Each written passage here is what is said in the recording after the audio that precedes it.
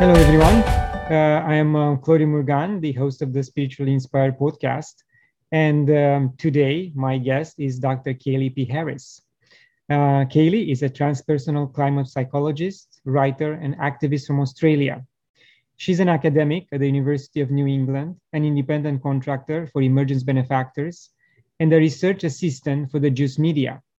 Her doctoral thesis investigated the relationships between spiritual emergence, psychosis, and personality.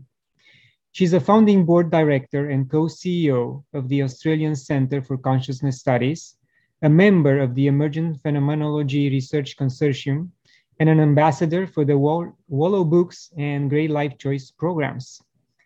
Kaylee works experientially, and her research is guided by personal experience. She's interested in investigating the psychology of climate change and the global crisis, human rewilding, and shamanic and indigenous perspectives toward healing and transformation. She also enjoys writing and presenting for the general population, including radio and podcast interviews for mainstream audiences. Kaylee, thank you very much for joining me today. Thank you very much, Claudio, for inviting me. I'm very pleased to be here. So let's start with your trajectory of becoming a transpersonal climate psychologist, and you can also touch on any spiritual side of it. Wow, that's a loaded question. So my foundation with my academic work is in the field of transpersonal psychology. So I did a psychology degree, and then I started to gravitate towards the transpersonal teachings, largely based upon my own experience of spiritual emergency and mental distress. And so trying to understand my own experience led me to discover the work of Stan and Christina Grof. So that was part of my own personal healing journey. And then I fell into a PhD program and had the opportunity then to discuss, to explore that topic in a lot more detail in an academic way. And so I did. And then I finished my PhD in 2018. And I felt like I had my head in books, in computer screens, literally speaking, for the best part of 7 years. And it was time to rejoin society. And so as I did that, as part of that process, I realized that I needed to really jump headfirst into the climate science, because I had been realizing how much my own spiritual experiences of awakening were really connected to the climate emergency and feelings of eco-anxiety and existential dread and distress, and all of these new climate emotions that are coming up and that are having new words created for them. And so I did a bit of a deep dive into some of that climate science and the psychology around it.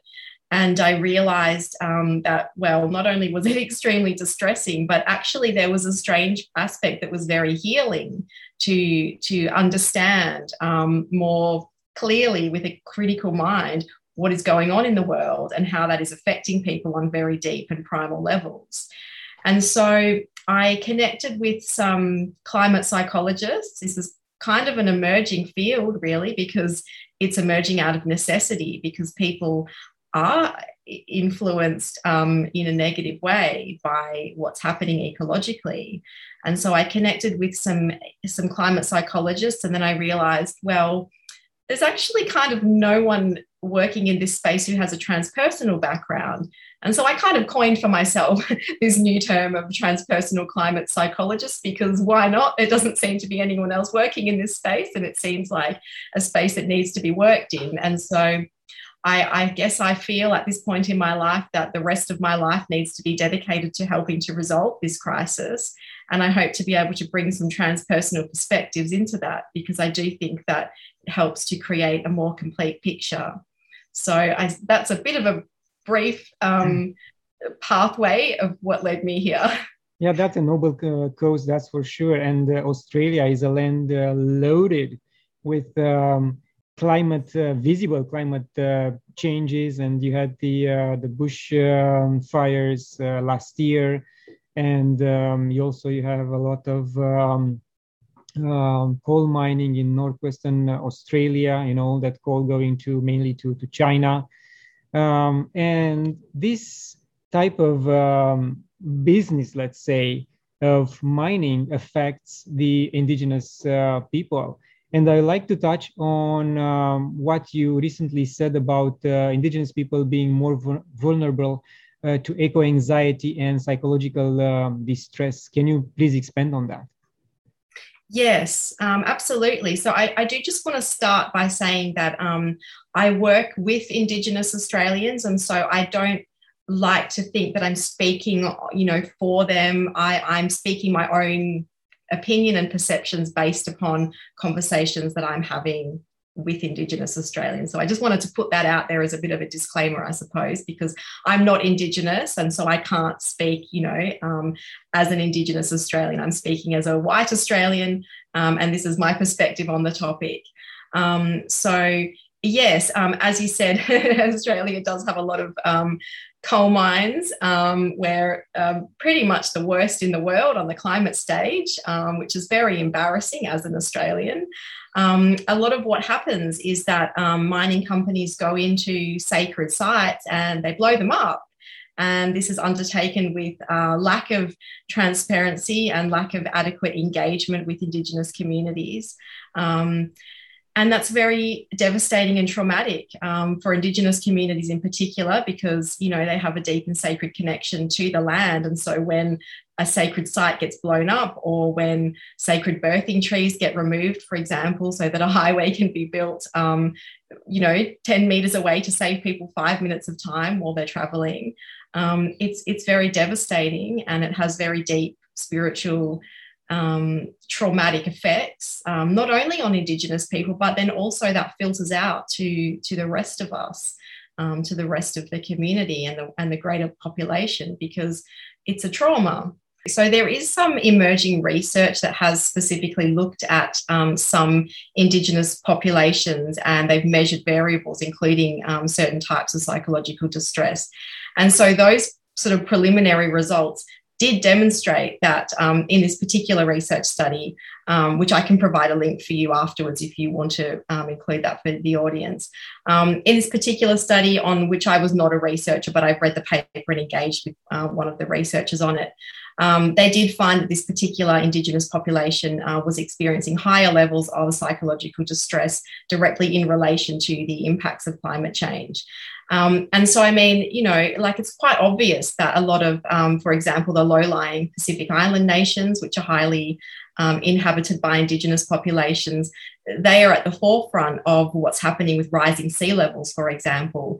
They're also very vulnerable to extreme weather conditions, largely because they don't have sufficient infrastructure to protect against them. So we've got the physical causes where we're actually seeing, destruction of homelands. But then there are also the deeper, psychological and spiritual aspects of the change, in the sense that Indigenous cultures, generally speaking, have a higher level of connection, emotional and spiritual connection to the land and to our natural environment. And so any destruction that happens anywhere around the world is a deep trauma in that respect. And that's something that a lot of the rest of us, or a lot of cultures that don't, value that deep connection to nature, don't experience to the same degree, because there's that sense of disconnect. And so if something happens, environmentally, and you're not feeling connected to nature, then that's not going to have the same, the same deep effect as it would on somebody or on a culture that does have that deeper connection to nature as part of their daily life, just as part of, their being. So basically on every single level, Indigenous people are currently being affected in disproportionate levels to the climate emergency. Yeah, and still staying on this subject, the world heard that in Northwestern Territories, the Indigenous are being rounded up right now for their own sake, in my opinion, at least, to be protected from a virus they don't need to be protected from, and put into intern camps. And I heard from two different sources, one in Australia, one outside, that in fact the real reason is because the indigenous people in Australia, their DNA is very pure, is pristine. It has ancient knowledge, and the government somehow doesn't want that information to go out. They want to contain the tribes and these particular people, and not let the information out. Did you hear anything related to this subject? Oh, this sounds very contentious and juicy, and I don't feel qualified to comment on this at this point. Okay. I do know that Indigenous Australians have disproportionate health outcomes compared to non-Indigenous Australians. I also would be willing to comment and say that there are a lot of conflicting viewpoints with regards to vaccination, not just for Indigenous, but for non-Indigenous populations as well. And so I can't speak to that particular topic that you're talking about. I would like to look into it a little bit more, actually, okay. And maybe we can have a conversation about it later down the track. It's very diplomatic. And because I like to be a contrarian most of my time, or most of the time, I will mention something which came out of one of your presentations when you quoted World Health Organization, who referred to the climate change. And again, it is not only my opinion, but let's talk about my opinion right now. I mean, I care about the environment. I write about this. I know we pollute and we destroy forests, and whatever we put our hands on, pretty much we destroy related to nature. But when such statement from World Health Organization regarding climate change as the greatest threat to global health, I have to think twice, because they've been not an unbiased organization. We saw how they handled the health crisis, the flip-flopping, and they say usually what the funders want them to say. So do you think that they take the same approach when it comes to climate? Well, I don't disagree that there are potentially vested interests involved in some announcements that are made. I do think that they're on the ball with this one, actually, because I do see climate change as being the greatest threat to overall health for all of us. Right. Well, I suppose in the climate context, I would suggest that they would probably have more pushback against comments like that rather than the opposite way around. So in this respect, I think it's important to always have a critical mind and to have a look at, who funding bodies are, and to also have a look at other research that, is saying similar things. And so in this particular case, I would agree with the assessment by the World Health Organization. Okay, because several months ago, I posted a short video about the hypocrisy of the New Green Deal. And what I had in mind was, if they want us to switch completely to green technologies, which is solar, wind, and other similar technologies, they all batteries, batteries for Tesla cars and similar cars, they all need rare metals. That means the drilling won't stop. That means maybe the coal drilling will stop, but anything else will continue, and the power will be concentrated in the hands of only few people who need these resources. So still, China will be a big player in the world of mining for rare metals. US the same. So I don't see how much this transition to Green New Deal will change or will lesser the pollution. What's your take on it? Oh, that's really interesting. I'd be interested to hear more about what you would see as a better alternative. At this point, it's hard to, there are other alternatives. I mentioned free energy technologies, which were developed 100 years ago by Nikola Tesla. And since then, there are other inventors which came up with new and similar technologies. But again, they are being suppressed by the governments. They don't want these technologies to come forward. There are car engines which run on water, And it's been around for 20, 30 years or more. I know, I saw videos of people running their cars on water. Why don't the big car manufacturers want to implement these technologies? So this is the big shift, not just a easy transition or a delicate transition from coal and what we are doing these days to Green New Deal, again, which will concentrate the power in the hands of few, and they will have the reins of these technologies.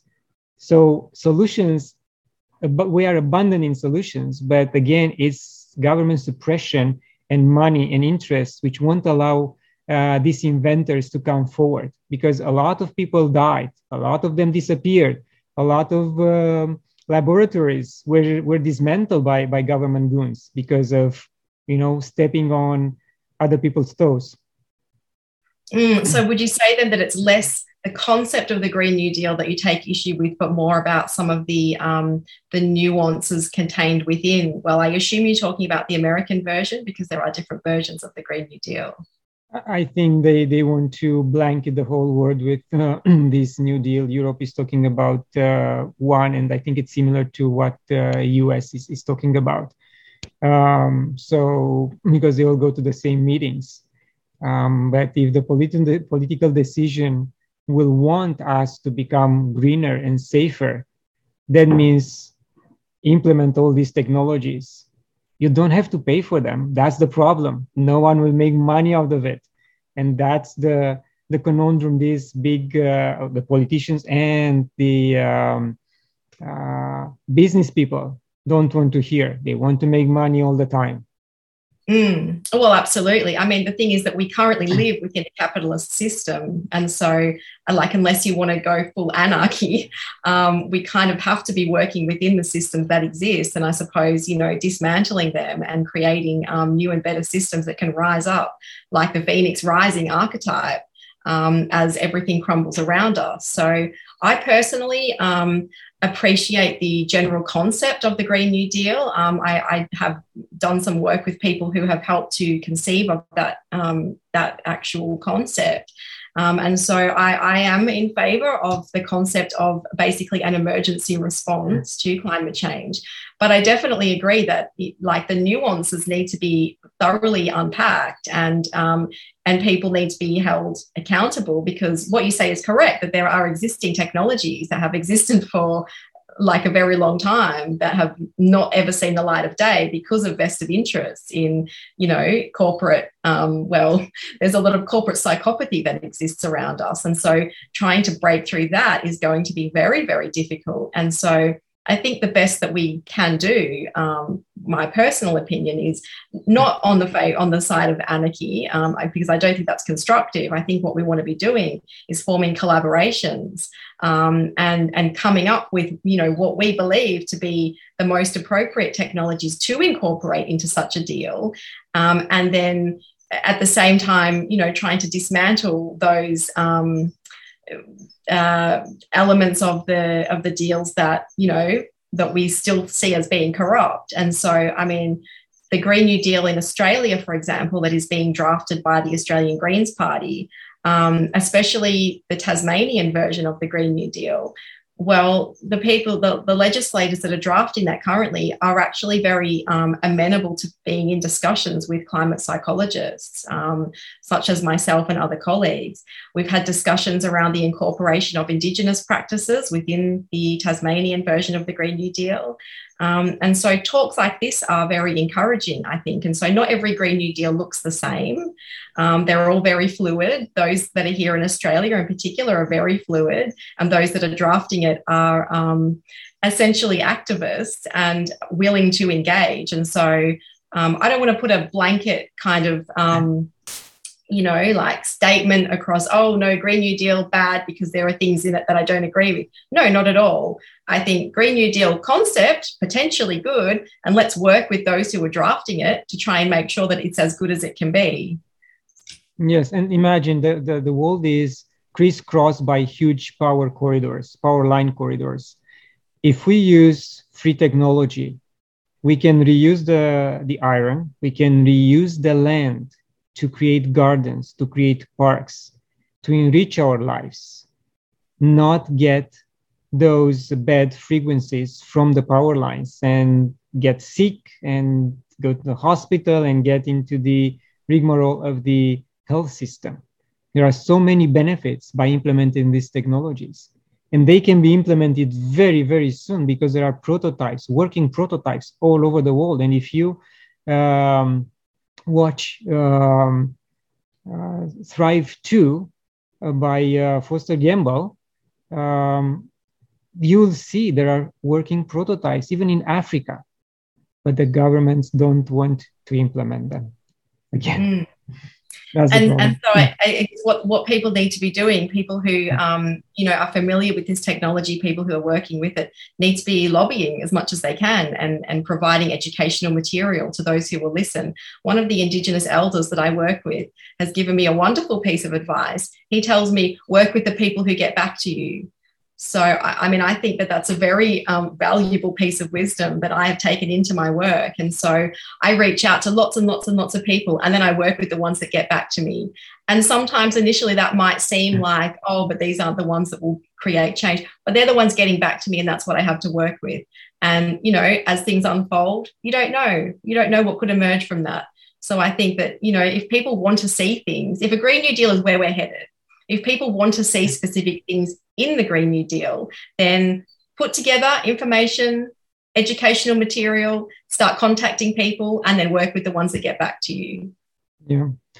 Kylie, are you aware that we are approaching a mini ice age? A mini ice age? Yes. Yes, look, I know that there are lots of terrifying ecological things happening. Yes. Because every 12,000 years, Earth had an ice age, mini ice age. And if you listen to Greg Braden, who looked deeply into Antarctica's ice samples, they can see certain metals, which you don't find them here on Earth, rare metals, and they appear at layers of separated 12,000 years. So again, in my opinion, based on research I've done, people I listen to, even if we stop any type of pollution tomorrow, we are still going through certain natural events sooner rather than later, just because the universe, just because what's going on outside of the Earth's atmosphere, electromagnetic fields, different type of wind turbulence, so that it will happen, either if we want or not, and there is nothing we can do. Okay. Yeah, well, look, I'm definitely aware of the fact that we have tipped environmental tipping points or crossed environmental tipping points, which means exactly what you said, that even if we stop polluting and start doing everything perfectly tomorrow, then there's still going to be some catastrophic change that we're going to have to deal with. Yes, I suppose when I try to bring in the transpersonal perspective into that, because that's obviously a terrifying concept, where I think that COVID has brought about well, probably not even the beginning, but certainly a more obvious beginning to societal collapse. So that's not a future event anymore. That is here. We are living in societal collapse right now. When we speak and listen to climate scientists, they tell us that, yes, we have crossed environmental tipping points. So no matter what we do now, there are going to be some environmental consequences that we're going to have to figure out how to navigate. Bringing in the transpersonal perspective. Also just bringing in a social perspective, really. I think that, when we look at trying to achieve balance and equilibrium, it's important to consider that there are also social tipping points that can be achieved. And perhaps these are happening concurrently with the environmental tipping points. I personally believe that is what's happening. This is me being purely transpersonal, not academic. I woke up recently with what felt like a revelatory morning thought that we have crossed a social tipping point. And I felt very excited and quite elated when I had that sensation. That's just, you know, an intuitive sense that I woke up with, that, oh, we've crossed a social tipping point. And so what I feel needs to happen is that these social tipping points need to be crossed as a counter to the environmental tipping points. And there does need to be a level of acceptance that, again, as we've said, no matter what happens now, there are going to be some devastating environmental impacts that we are going to have to live with.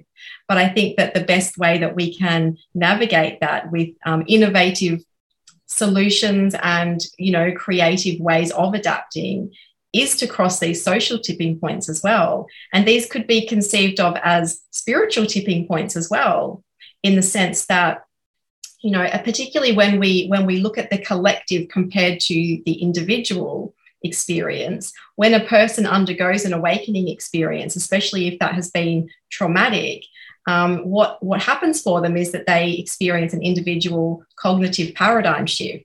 And so that's really what we need to be striving for collectively. We're striving for a collective paradigm shift. And so if that can happen, you know, within the cognitive minds of individuals, the more individuals that experience this cognitive paradigm shift, then the more that we see that on the collective level. And I think that that's when we start to cross tipping points that can be used as counter levers to the environmental tipping points. And I think that it's the acceleration of the environmental tipping points that is bringing about these collective paradigm shifts as well, because not only are people becoming more engaged in environmental issues because they're right in our faces now. I mean, here in Australia, for example, we have catastrophic bushfires, where we're seeing like quite dramatic changes to our seasons. I mean, it's December here, it's summer,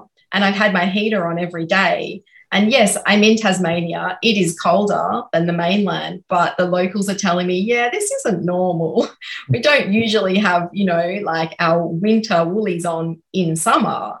It's not normal. So, you know, we are seeing quite drastic environmental changes. And what that does is that it makes people become more aware of things going on environmentally. And then that starts to, you know, facilitate conversations and questions and higher levels of critical thinking. And then, you know, people start connecting with each other over, for example, shared climate distress, just a greater engagement in politics and world issues. And so people, I think what I'm witnessing around me is that people are becoming more engaged. And this is good. This is what we want. And yes, there's a lot of distress that goes along with that.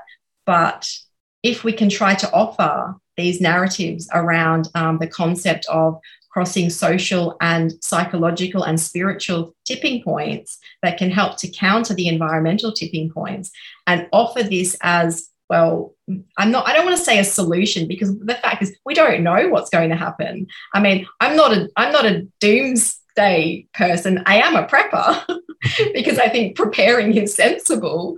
But, you know, I don't subscribe to, oh, we're all doomed and there's nothing we can do. We're all going to die. No, I don't. I'm not going to say that because I don't know. Maybe that will happen, but I don't know. The climate scientists don't know either. The research doesn't support that.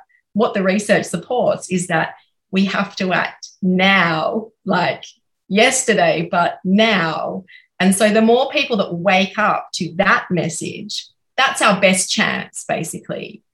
Our best chance is to cross as many of the tipping points that will help to counteract the environmental tipping points as we possibly can. So my goal right now is to just try to facilitate that. And then let's just see what happens, because I also know from a spiritual transpersonal perspective that before an individual has undergone that cognitive paradigm shift, they can't actually conceive of what that is going to be like.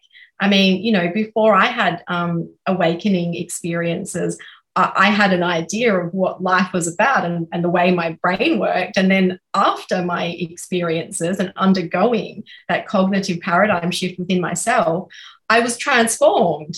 I can look back on my prior self and it's still me, but I'm transformed in a way that I could not have conceived of beforehand. And so, I suppose the message in that, when we adapt that to a collective perspective, is that we don't know what we could be capable of as a species until we've undergone this paradigm shift. So let's just get that underway already so that then we can see what we can actually achieve. Because what I do know is that when we work together collaboratively, we can achieve a lot more than what we can achieve individually.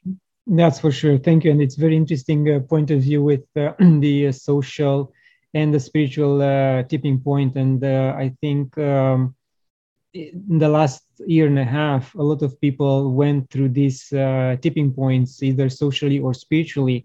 And socially, unfortunately, from my perspective, instead of getting together and getting closer, it was that feeling of separation was perpetuated because certain entities wanted us to be separated, wanted us to think at the neighbor as not a neighbor anymore and not a friend, but a potential enemy. And we saw this type of approach in communities. We saw it in families, within families, and I personally know families which have been divided, but also those who made the social tipping point to understand that we are one, also went through the spiritual tipping point and spent more time meditating, introspecting, even had spiritual transformations like the one you mentioned you had. So somehow this whole period of COVID separated people, but at the same time made them understand themselves much better, what they are capable of, what they can achieve on their own, but also with friends in a smaller community. So this will lead me into the next question about rituals and initiation practices so common in the indigenous environment. The modern society stigmatizes such customs, and colonization all over the world did the same. Why do you think this fear is embedded into our upbringing? And do you think that embracing this type of rituals will make us understand ourselves much better? Yes, good question. Yes, I do think that ritual is very important. I think that it serves a psychological and a spiritual function that really helps to shift someone from one stage into another. So from, say, for example, from a developmental stage into another.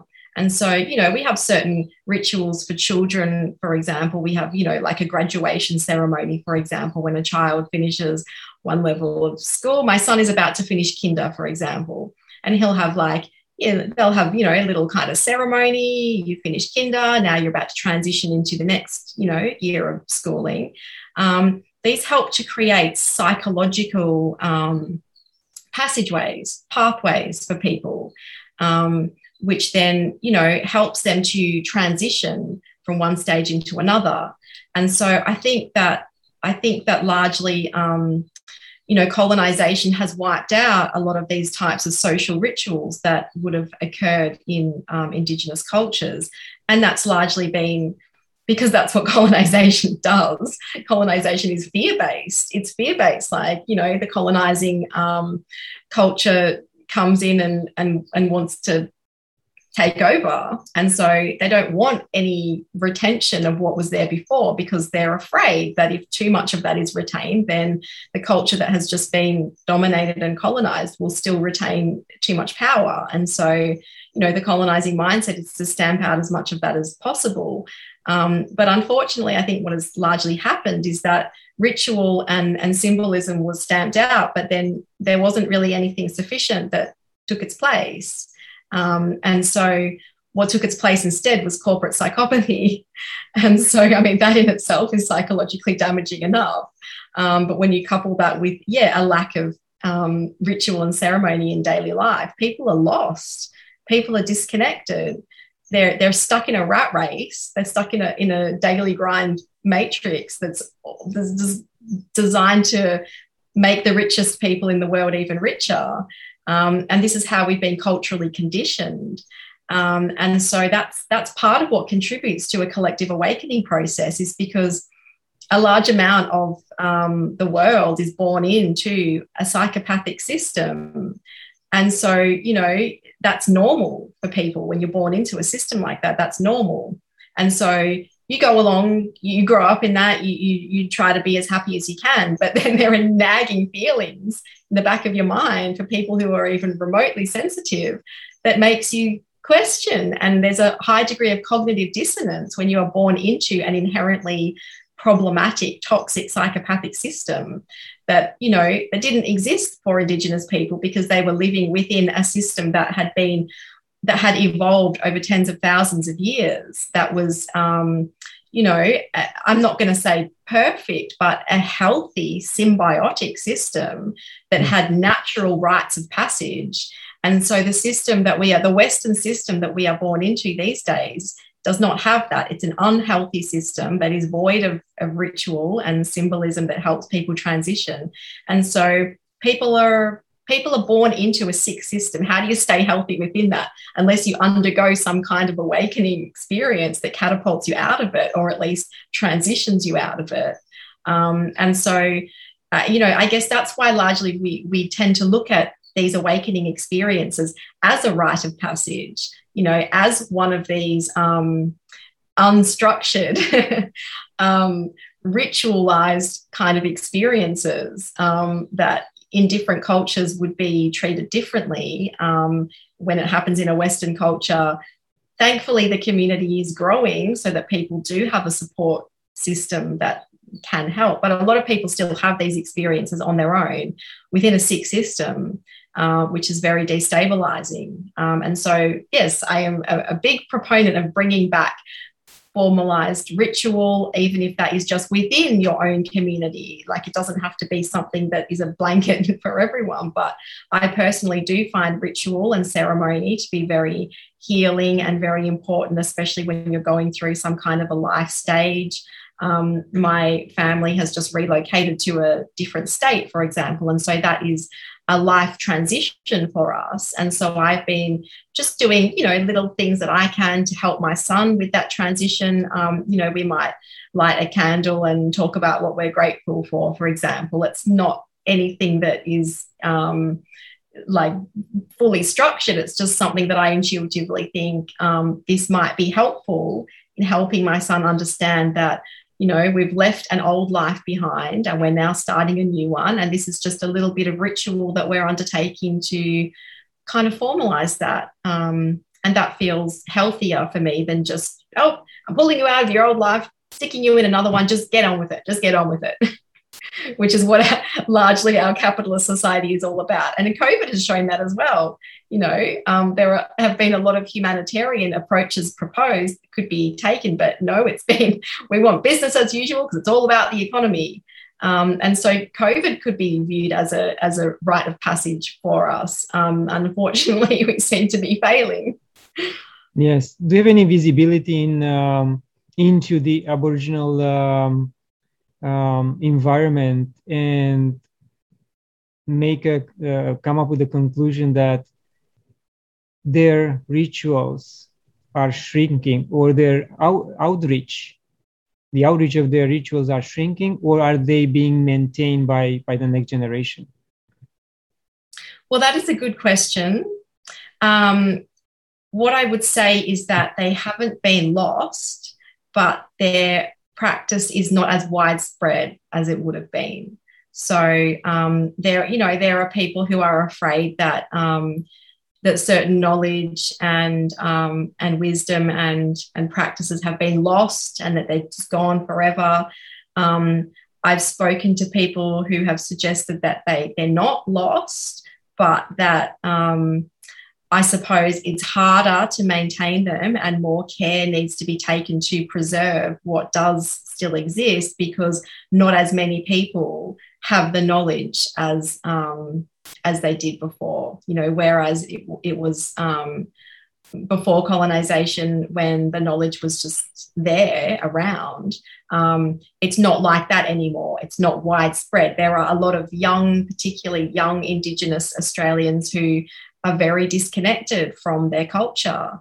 Some might have grown up in, an urban setting, and they might not undertake the same types of traditional practices and rituals that they used to.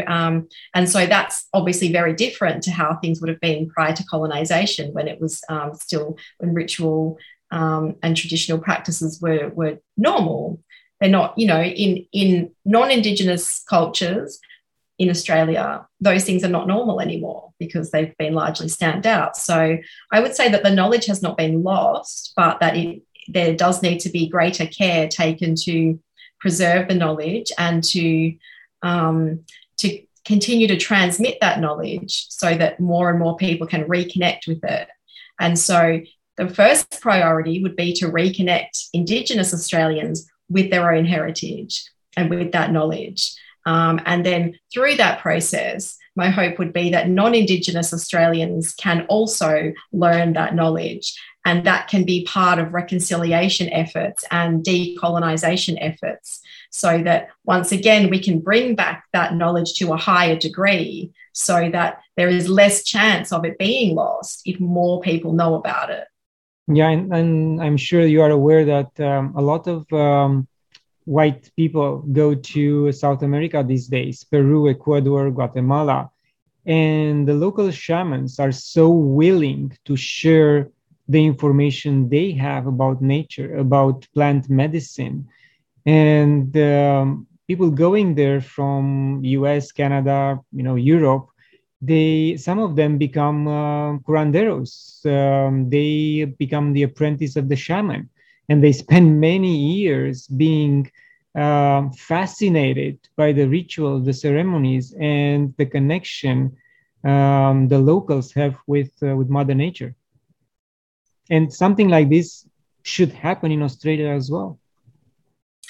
Well, yes and no. There's contention around these sorts of practices, I suppose, in terms of whether they get used appropriately, because something that would need to be considered, for example, is, well, the whole concept of spiritual emergency came about largely because practices were entering into Western culture from either Eastern cultures or tribal shamanic type cultures that then were not sufficiently translated and supported for people. So, for example, if somebody who fancies themselves as a bit of a spiritual seeker goes to Peru, does a vision quest, and then thinks they're a shaman, and then comes back home and says, oh, hey, I learned this in Peru, I can teach you. But, kind of doing a hack job of it, well, that's problematic. And so I'm not necessarily in favour of just like carte blanche, let's just throw traditional practices out there for everyone to do, because that's not responsible. There needs to be a responsible way of knowledge transmission occurring. And so I would suggest that people, who would like to engage in something like this, need to do it with caution and with appropriate support and appropriate training. And sometimes that training can last a lifetime. I will never claim to be an expert in Indigenous Australian practices. Firstly, I'm not Indigenous, and so I don't think I could ever claim that kind of status. But also, given that we're talking about knowledge that has been lost to a large degree in terms of general knowledge of certain practices, I think that it's probably a lifetime journey of learning about said practices. And so anyone who is running around claiming to be, an expert in something that they might have just gone and done like a 7-day retreat in, well, I would be more inclined to call them a charlatan than a shaman. Yes, I agree, totally agree. And the cases or the instances I mentioned is these guys really spend years in the jungle with the shaman until they become proficient enough, or the shaman gave their blessings that they, yes, you can do this type of work on your own, or you can still need someone else to help you. But again, yes, I totally agree that has to be some responsibility. Otherwise, you are just a charlatan. Yes. Yeah.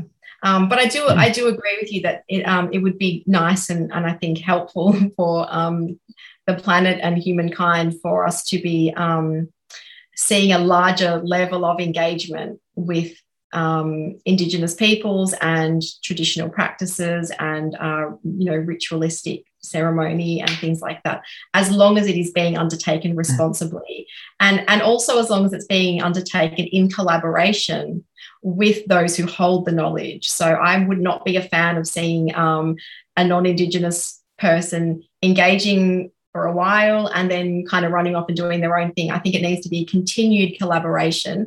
I personally will always be consulting with the Indigenous Australians that I work with to always make sure that I'm not muddying the knowledge that is being given to me and that it's always being translated in a culturally appropriate way. And so, yes, I do agree that I would like to see more of this occurring, but as long as it's occurring responsibly. Yes, again, totally agree. And a question which I ask every single Australian guest I have on this show: have you visited Uluru, and what did you feel? Oh, this is a really interesting question for you to ask me. Yes, I have visited Uluru, and I have some very mixed feelings, actually. So I'd like to tell this story. Please. I visited Uluru as part of a school excursion when I was 15 years old. So, gosh, what year would that make it? That would have been back in the mid-90s. This was when Uluru was open to the public, and so we climbed it because that's what everybody did. And so during that time, going to Central Australia, looking at Uluru, like, oh my God, it is absolutely amazing. I did not have the appreciation for it as a 15-year-old that I would have now as a 42-year-old. And so I wish that I could relive that experience. But back at that time in my life, it was still amazingly impressive. Climbing to the top was an achievement. However, now that represents deep trauma for me, because now as an adult, I understand what has happened here in Australia is that you can no longer climb Uluru because it has been the Indigenous people of the area have had to undergo like a very, very long and traumatic process of trying to help the general Australian public understand that, hey, this is a sacred space for Indigenous people. We don't want you trampling all over it. And so knowing that I was one of those people that trampled all over it when I was a child is actually deeply traumatic for me now. And so maybe that is part of what feeds into, my work of wanting to help promote reconciliation and healing, is having these types of traumatic experiences of knowing that I've contributed to the problem. I walked on this sacred place in Australia that I now realise is not a good thing to do. And so in healing my own trauma around that, I think that's largely what drives my activism work of wanting to try to bring such issues of racial justice into the public awareness. And so, I remember, and again, it's just so embarrassing. I can remember when we were coming up to the date that Uluru was going to be closing its doors to the general public. There was an influx of people. Oh, I have to get in there before I'm not allowed to climb it anymore.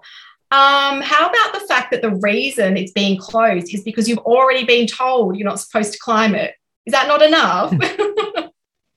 But no, it's not enough for the majority of people. They have to just get in there and squeeze as much out of the sauce bottle as they can before the closing date of being able to trample on this sacred site.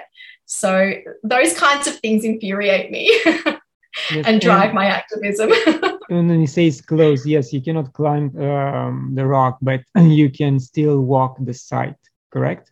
Yes, you can still go to the site. You can walk around. Well, I suppose, you can do what has now been determined to be culturally appropriate and sensitive. But I think it would still be a good idea to engage with local Indigenous groups around what are you comfortable with us doing? Oh, okay, then that's what I'll do. And I won't do anything more than that if you're not comfortable with it. But the Australian mentality is still very much not in that space yet. Yes, and I think an offering will be very appropriate, and they will be pleased with anyone asking for this type of custom to perform that type of offering there. That I think will be appreciated. Yes, I think it's always a good idea to to ask permission for things and to ask what a certain culture is happy with, is comfortable with. And if the answer is not what you want it to be, then you need to accept that. Yes. If you ask, can I climb Uluru, and you get told no, then you need to respect that. Even if you want to go and climb it, the answer is no. Yeah, just use a drone and get images from the top, and that's it. Yeah, well, just do what the local traditional custodians are telling you they're comfortable with, and that's it. Yes. You mentioned that you recently moved to Tasmania and you purchased a plot of land there. What are your plans with that location? Yes, well, there are several sets of plans. There are personal plans and then there are professional plans. So I would love to take the opportunity to talk to you about a research project that I am coordinating that will be piloted on the land. And so this kind of unfolded through a series of synchronistic events, which seems to be the story of my life. So what happened was that my family are Melbourne blow-ins, as we are colloquially known as, mainlanders who have come in and purchased land during COVID because, we've had that experience of COVID being a catalyst for something that we had been wanting to do for years and took the opportunity then to do that. So anyway, I was working already with some Indigenous Australians and also with some other environmental activists, and we were working in separate but related spaces. So I was doing some research into the practice of cultural burning, which is land management using fire techniques. It's a traditional practice that was undertaken in Australia prior to colonisation, and consequently there are no stories of wildfire prior to colonisation. And this was largely because, as a general traditional practice, Indigenous Australians would undertake cultural burning, which was burning patches of land in a mosaic-like fashion as a maintenance technique, basically. So I was doing some research in that space, and then one of my other climate psychologist colleagues was doing some research into watershed restoration, which is caring for the waterways using. This particular organisation uses both traditional and non-traditional techniques to basically repair the waterways to undo the damage that colonisation has created, whereby we've created all of these waterways that allow the water to just run off the land and into the ocean. And so that largely contributes to the land becoming dried out and drought-stricken, which then has the flow-on effect of exacerbating wildfires. So we kind of got together this one day and had this conversation where she was working with water, I was working with fire, and we said, oh, hey, has anyone kind of like done a project where they put these things together? And to the best of our knowledge, they haven't. And so we said, oh, let's do that. Let's bring together the people that we're working with and find out if they're interested in doing, like a large-scale project of looking at caring for land and caring for water using traditional practices. And then as a psychologist, I am particularly interested in looking at that as a psychological intervention. So here in Australia, the land is generally referred to as country by Indigenous Australians. They call it caring for country is what the term used for the undertaking of traditional practices to maintain the land. So the basic kind of premise of the project is healing country, healing people. So the idea is that we get volunteer participants to come onto the property. So this property that I now legally own, which will be the pilot study, basically. We bring people on there as participants to engage in these two different types of traditional practice of caring for country. And then we assessed certain psychological variables, including climate emotions like eco-anxiety, and solastalgia, which is a climate emotion that has been coined by a fellow Australian called Glenn Albrecht. And it refers to the sense of despair that you feel when your home environment is changing. So as opposed to nostalgia, which is where you move away and then you feel homesick, solastalgia is like, well, I'm feeling homesick, but I'm still at home. And it's because everything around me is changing. So a lot of people are experiencing this. And so we'll be looking at that variable. And then also just some standard psychological variables like depression, anxiety, and PTSD, as well as spiritual crisis. And so these are all emotions and experiences that we believe are largely associated with the climate emergency. And so what we're basically hypothesizing is that as people engage in these caring for country practices, then their psychological and spiritual health will improve as consequence. So that's kind of the basic premise behind the project that will be undertaken on the land.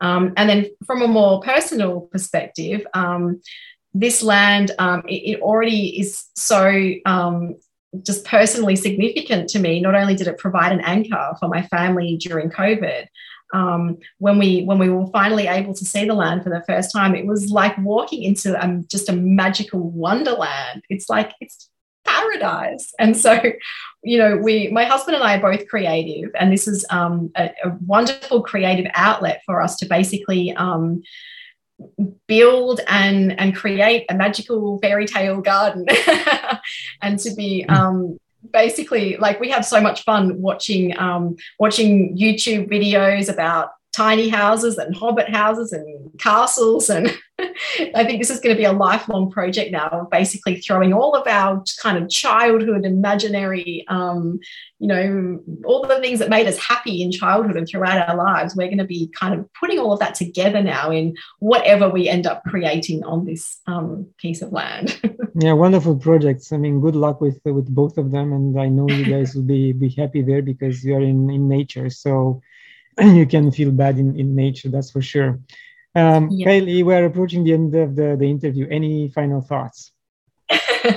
Yeah, no, I guess the only thing really, I mean, there's always so much to say on these topics, but another thing I suppose to add is that this personal experience to me right now is very much a personal rewilding experience. I've been a city girl for my whole life, and now I'm sitting here going, why did it take me 42 years to get out of the city? Okay, a global pandemic was a very good catalyst, but why did it not take me longer to reconnect with nature? And so, you know, all I have to do now is walk outside and I'm in nature, and it's so incredibly healing. I mean, I knew on an academic level that connecting with nature is beneficial for, you know, people in mental distress, but why was I not doing this more on a practical level? So this whole experience of just really unplugging from the city and plugging into nature is just incredibly healing. It really is creating that kind of paradigm shift for me that I described earlier.